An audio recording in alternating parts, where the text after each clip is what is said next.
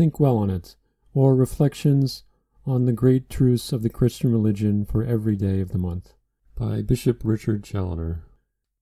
Second day, on the end of our creation. Consider first, O Christian soul, that so many years ago thou wast not yet come into the world, and that thy being was a mere nothing. The world has lasted nearly 6,000 years, with innumerable transactions and revolutions in every nation. And where wast thou all the while?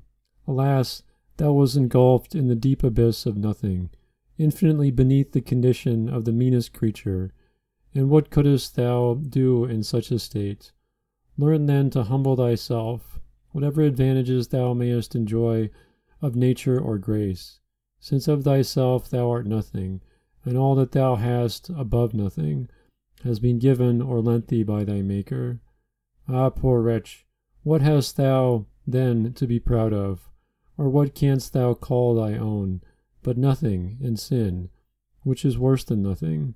Consider, secondly, that the almighty hand of God, descending into the deep abyss of nothing, has drawn thee forth from thence, and given thee the being thou now enjoyest, the most accomplished and perfect of any in this visible world, capable of knowing and loving God in this life, and designed for the enjoyment of everlasting happiness with him in the next.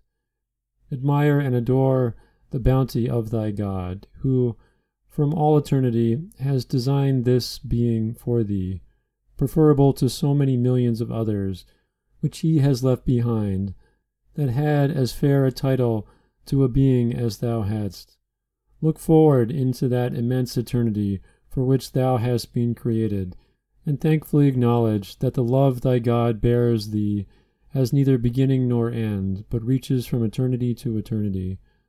Consider thirdly, that being created by Almighty God, and having received thy whole being from him, thou by the justest of all titles belongest to him, and art obligated to consecrate to his service all thy prayers, faculties, and senses, and art guilty of a most crying injustice, as often as thou abusest any part of thy being, by employing it in the pursuit of vanity and sin. Ah, my poor soul, how little have we hereto thought of this, how small a part of our thoughts, words, and deeds has been referred to him who is our first beginning, and therefore ought to be the last end of all our actions. Be confounded at so great an abuse. Repent and amend. Consider fourthly, the God who gave thee thy being, and who created all things else in this visible world for thy service, has created thee for himself alone. Not that he stood in need of thee, or can receive from thee any increase or addition to his happiness, but that he might give thee his grace in this life and the endless joys of his kingdom in the next. Stand astonished, O Christian soul, at the bounty of thy Creator, in making thee for so noble an end.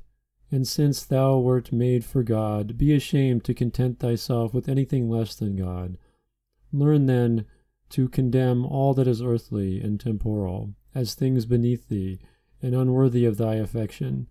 Lament thy past folly, and that of the greatest part of mankind, who spend their days in vain amusements and restless cares, about painted toys and mere trifles, seldom or never thinking of that great end for which alone they came into this world. Consider fifthly, that all the powers and faculties of thy soul, viz., thy will, thy memory, thy understanding, and all the senses and parts of thy body, were given thee by thy Creator, as so many means to attain this end of thy creation, to be employed during thy short abode in this transitory life, in the service of thy God, and to conduct thee to the eternal enjoyment of him in the sweet repose of his blessed kingdom.